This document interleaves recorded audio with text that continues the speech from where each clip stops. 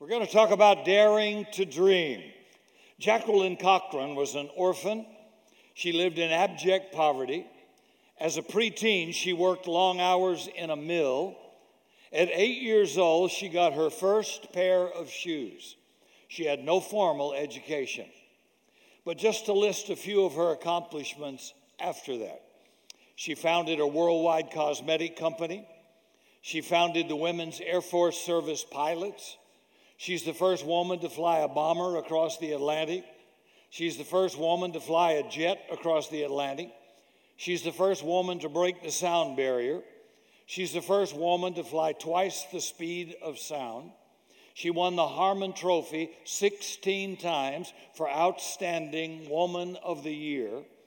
In addition, she talked a close friend, a retired Army general, into running for president. His name was General Dwight Eisenhower. At her death in 1980, she held more speed and altitude records than any male or female. When asked by a journalist how she did it, she smiled and said, "I didn't have shoes, but I had dreams." Dare to dream. What is your dream? Well, Joseph was having a pretty bad day by anybody's standard. At the age of 17, when you're supposed to be dreaming about the future, maybe being accepted at a university, his life is the pits, literally. His older brothers don't throw the football around with him. They don't take him to a baseball game. They don't teach him about dating girls. They don't love to watch out for their little brother. They love to hate him. So they throw him in an empty pit. Life is the pits for Joseph. And that pit is a symbolic death. It refers to the underworld, Hades. In other words, Joseph is literally having a hell of a day. I wonder if you've ever had one of those days. Nothing seems to go right. I reckon you must have had one or two of them at some point in your life. And if we're honest with God and honest with ourselves, some days are literal Hades or hell. And you might even want to tell somebody to go there on that day. Oh, of course, not you. Well, old Joseph is not down at Starbucks drinking a skinny caramel macchiato with whip. He's in a pit. No internet surfing, no access to email, no Facebook friendship, no Netflix, Instagram, Snapchat, no texting, tweeting, or twerking. Life is the pits for Joseph. And the kid's only guilty of two things: being his father's favorite son and being a dreamer. Joseph's brothers hate him because their father loved him more than them. But we're told in Scripture they hated him the most because of his dreams. So he sits in a pit, and outside the pit, you reckon the brothers are sitting around eating flatbread. Joseph even sends his brothers an ancient Near Eastern text message. OMG, WTP. Oh my God, why this pit? They sell him into slavery eventually. They're calculating, they're callous, they're uncaring, all because primarily they can't handle his dreams. They say, "Are you indeed to reign over us? Are you indeed to have dominion over us?" Now that's the heart of the problem. Joseph's dreams are disturbing the pecking order and the power structure of the family. He dreams of his brothers binding sheaves in the field, and he says, "Suddenly my sheaf rose and stood upright, and your sheaves gathered around it and bowed down to my sheaf." Now, that's going over real good. And if one dream wasn't sufficient, Joseph dreams again. The sun, the moon, and the 11 stars were bowing down to me. That's his 11 brothers. But don't take him the wrong way. He sees the future, and his brothers are mad to the bone because he's dreaming of a different kind of a world. Boy, I hope you are. I hope you don't just sit back, watch the news, and either rejoice or cry because it's so bad, but that you're dreaming of something, a better marriage, a better future, maybe something better than your parents had, maybe something better than exists right now in your life. better economics, better in education, better relationally. I don't know. What do you dream about? I see, if you get a dream from God, it's going to upset the what is, what's going on right now. And you'll upset some people. Joseph, the son of Jacob's old age, if this dream comes true, is going to be in charge and rule over his whole family, including his parents. The younger over the older, the bottom goes to the top, a dream of a different distribution of power. No wonder his brothers want to strip him of that fancy sport coat he's got and rip out any hope in his heart. Joseph plays it cool. He doesn't rub it in. No teasing, no taunting, just dreaming. But his brothers, like most people in companies or churches, love the status quo. And they hate his guts because he dreams of something different. His dream is their nightmare. And if you have a dream from God, believe me, it'll upset somebody. Somebody will be. Well, who do you think you are? Well, do you think you're better than us? Are you saying then that we're not good enough in our family? Well, yes, actually, that is what I'm saying.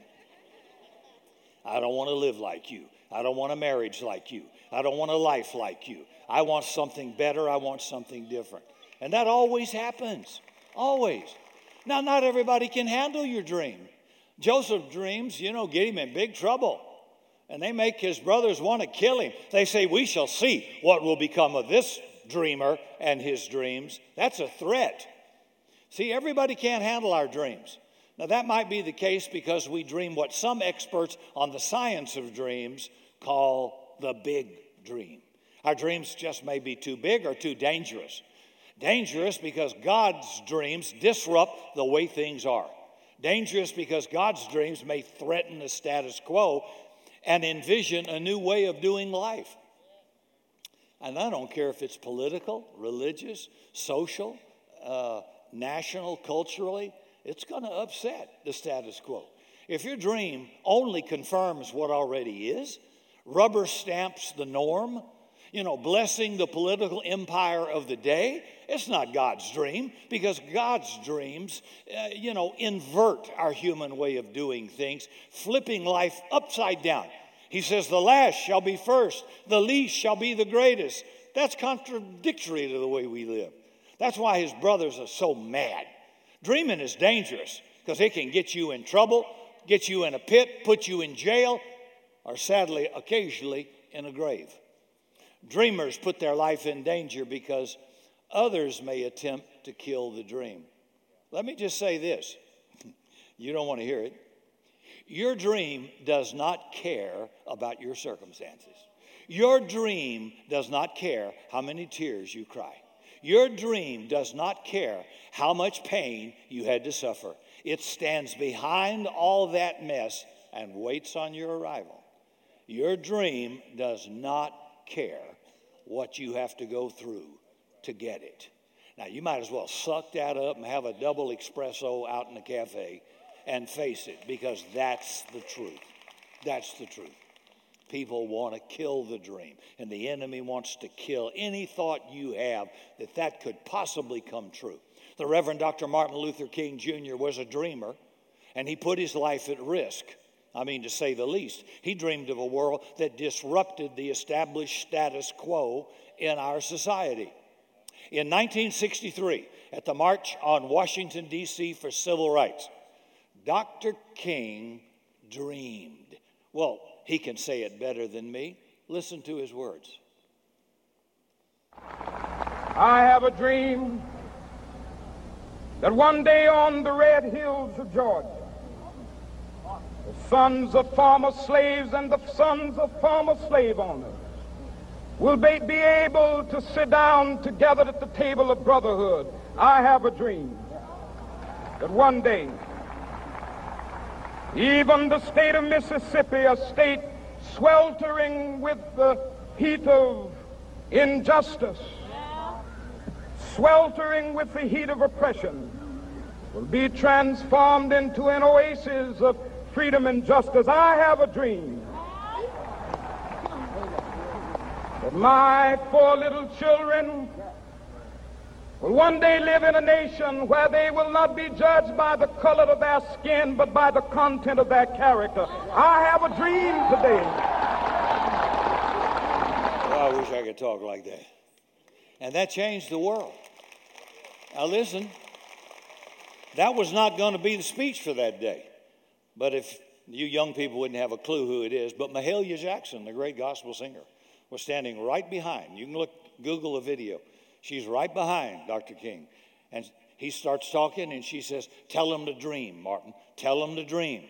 Meaning he had been talking about this in other places. She says, "Say that. Tell him to dream." Boom. And that's what happened. But not everybody understood that dream. Not everybody understands that dream today. Not everybody understands dreams, period. And not everybody can handle dreams. Not everyone, like Joseph's brothers, want your dream to come true. Dr. King's dream led to his death.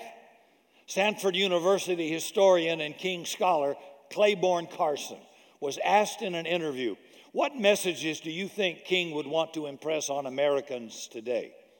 And Carson replied he would want people to know that his dream was still unfulfilled at the end of his life and remains totally unfulfilled yet. Now, we may think Dr. King only had the "I have a dream" speech, but he spoke of other dreams throughout his life. In a 1961 commencement address at Lincoln University, King speaks about the American dream, and he says, "America is essentially a great dream, a dream as yet completely unfulfilled." See, dreamers know that some dreams will be unfulfilled in their lifetime or even shattered. Dr. King was no different as he preached sermons about the unfulfilled dreams in 1968 and shattered dreams. He believed those kind of dreams were hallmarks of just our mortal life. Life will not always be the best of times, and sometimes you'll agree it could be the worst of times. A university senior getting ready to graduate, ranked first in her class, was killed in a tragic car accident over spring break. Her dreams and her parents' dreams unfulfilled and shattered like broken glass. It happens. Little Nigerian schoolgirls were kidnapped, causing social media movements like Bring Back Our Girls and Stolen Dreams. Marriages ending in divorce, revealing again that fancy weddings don't make fantastic marriages. Oh, Jesus, yes. Anybody been married over a day and a half? You can have a fancy wedding. I've never been to an unhappy wedding. Never been to an unhappy wedding. But dear God, have I seen unhappy marriages. What it takes to have a wedding and what it takes to have a marriage, oh, so different. What it takes to have a dream and fulfill a dream, oh, Lord, that's big. Big difference. Maybe infertility issues for the couple who want children, making them feel kind of like hope unborn has died. Or betrayal in friendships, such that you learn what relational terrorism really means. Or dream jobs turned into nightmares when you find yourself laid off in your mid-50s, but you still got a family to support. See, King was honest, and he believed that few of us live to see totally all of our dreams fulfilled. But that didn't stop him from dreaming, and it shouldn't stop you either. He still had the courage to dream and take risks to dream, knowing that not all dreams come true, certainly not in our lifetime, and that dreaming can even be dangerous. So why should we dream? We dream because to dream is to live, and not to dream is to give up and die. Howard Thurman, former dean of the chapels at Howard and Boston universities, he put it this way: we cannot continue long to live if the dream in the heart has perished. Where there is no dream, life becomes a swamp and a dreary, dead place. And deep within our heart, it starts to rot.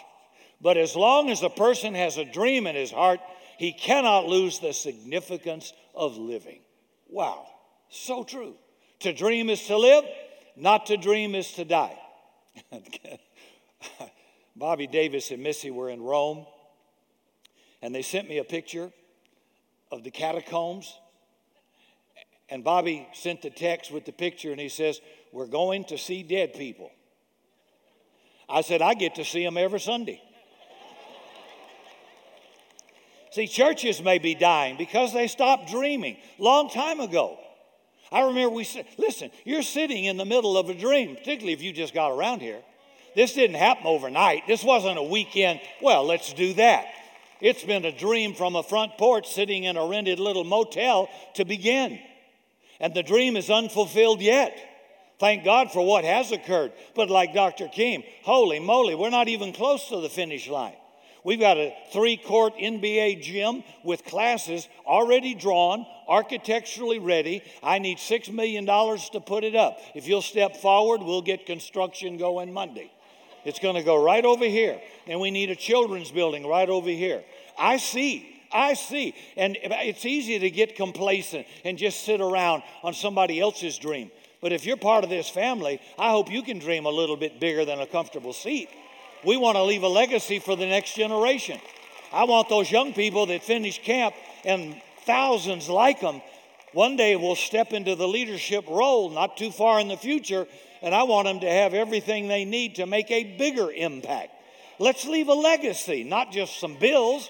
Let's leave a legacy. Say, man, thank God you were here. They are going to stand on the shoulders of this generation. Our sacrifice, our sweat, our blood, our dedication, our faithfulness. That's what they're saying. They were born on third base, but don't let them think they hit a triple. They did not. The people that run this place laid their life down 30 years ago in order to make just this beginning possible. Now you get to enjoy that, but who's coming after you? What are you going to leave them? See, it's easy just to watch. It's not so easy just to get involved. But we expect everybody, every class, every department to be part of the whole, be part of the family. We're not starting separate ministries, doing your own thing. Every other ministry here is connected to the main family. And when we have a big event, when we have a corporate event, we expect every leader and every class of that leader to support it. I go to Hillsong quite often, and they've got 20 times more people than us, but every other ministry is different and diverse. They have lots of different activities, but boy, when the church family has a meeting, has something planned, they're all there. Everybody, the leader, the class, the teenagers, the young adult, the college and career, they're all doing it. Every ministry, the marriage classes, all of them. Hey, every person is important to the whole. We're trying to build a legacy we can leave for the future. Now, I don't know about you, but I inherited nothing from my family. Nothing. Okay, big deal. It'd be nice to inherit something, you would agree. But I can leave something for our kids. We can leave something materially for our children, but we can leave something better, something spiritual for our children and grandchildren. If everybody will jump in, buy in to the dream. We love to go look at beautiful things. Whoa, look at that. Whoa, yeah, somebody paid for that. Somebody laid their life down for that. There are no cheap dreams, no Kmart blue light marked down dreams, no discount, no dollar store dreams. They're all way expensive. I mean, if you have straight hair, it'll perm your hair. How much? Yeah. And so the main people just watch. Churches are filled with spectators. They just love to be entertained, but nobody wants to contribute. Yet we want big things. Big things won't happen unless everybody plays the game. We got to all get in, pull the sled together, and do what we can. So, probably, I don't know, people don't always fail because they aim too high. In fact, I don't think that's a problem at all. I think people aim too low and make it. And they say, well, good enough is good enough. Well, for you, I don't buy that. I don't accept good enough is good enough.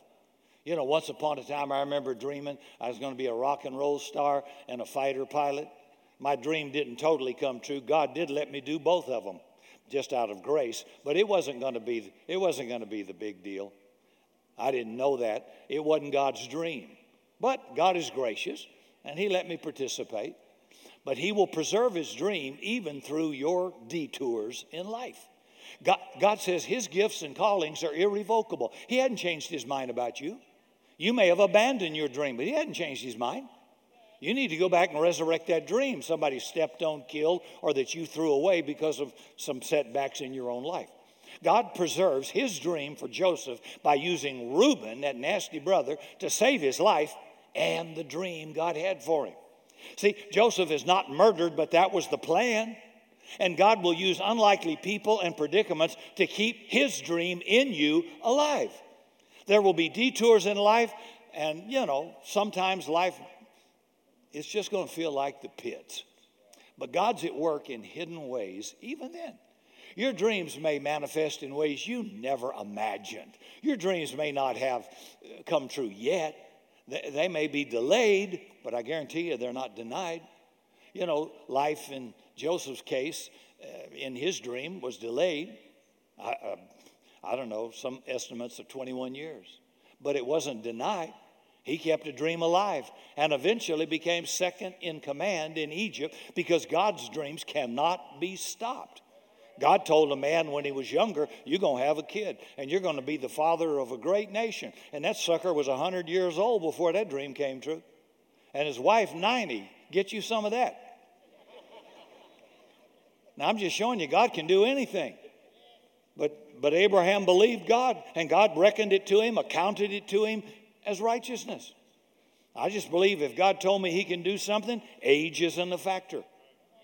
Some of you think you're too young. Some of you said, well, I'm retired. What's that got to do with God's dream? Read Joel 2.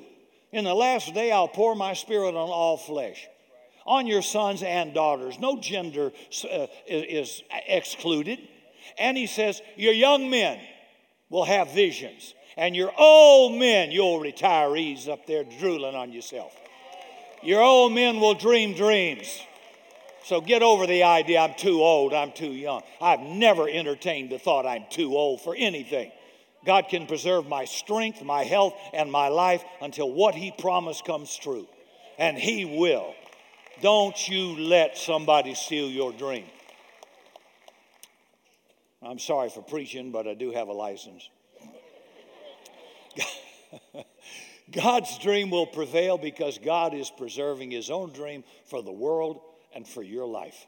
God's dream is not dead because not even death could hold back God's dream for the world through Jesus Christ, who conquered the pit of hell to be Lord of all. Joseph's story reveals that setbacks are setups for comebacks because dreamers don't die or go away easy. A Harvard Business Review article urged readers how to have a year that counts. And it said, quote, start with your dreams, not your goals or plans or objective, but your dreams. Dream the unthinkable, the impossible, the questionable, the unorthodox, the risky, and the dangerous. I mean, for crying out loud, we got enough paper pushers, machine maintainers, meeting managers, administrative advisors, email extroverts, full-time Facebook folks. But do we have any dreamers here at Summit? Those who are determined to keep alive the dream in the heart and hold fast to dreams regardless of what other people say. I mean, is anybody out there dreaming anything? I don't mean daydreaming during my message or dreaming of retirement, but dreaming God's dream for your life, your family, for your part of the world. You just never know. That men dreamed of breaking the sound barrier, and then several people lost their lives in early attempts. Research scientists, aerodynamic scientists said it was a physical impossibility to break the sound barrier until Chuck Yeager broke it in the early 40s in the Bell X-1. And they discovered that the problem wasn't the air, it was in their thinking. They had to change a part of the airplane, and then breaking the sound barrier became easy, and everybody did it. The problem wasn't in the air, the problem was in the mind. What is it in your thinking, in your attitude, in your behavior or belief that's limiting you from breaking through into what God has for your life? There is something holding you back, and you change that, you change your own world. See, dreams are bigger than your college degrees or lack of it, and your possible maybe upward mobility in a company or your religious denomination. You know, your denominational affiliation is not the sum total of who you are or your destiny, nor is a political party, nor should ecclesiastical powers or corporate executives or religious big shots dilute your imagination of what could be, because God's bigger than all that. And could I just deviate for a second and say this? All of the great churches that are right now in our country are the sons of men who came up under a limited religious establishment who didn't see bigger. And they said, we're going to change that government, we're going to change that style, we're going to change that worship, and we're going to make a difference. And they went on to build some of the greatest churches in this country. But they had to get out of the box and get out of the limiting power of those naysayers who control business or industry or religious denominations or political affiliations. I mean, for God's sake, if everybody's thinking the same thing, you need to move rooms. Right? You need to, something's wrong if everybody's thinking the same thing.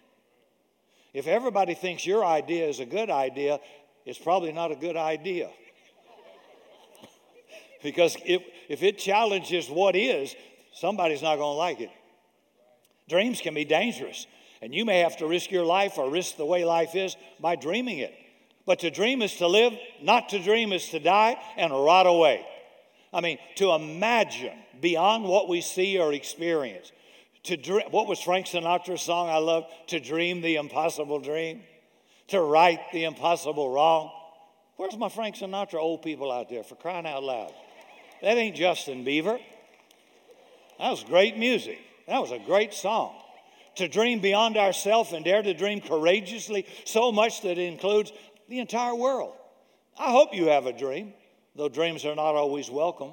You know, Joseph was an unwelcome addition to his family, and every business institution or firm or corporation or political affiliation or church won't often hire dreamers as staff team members.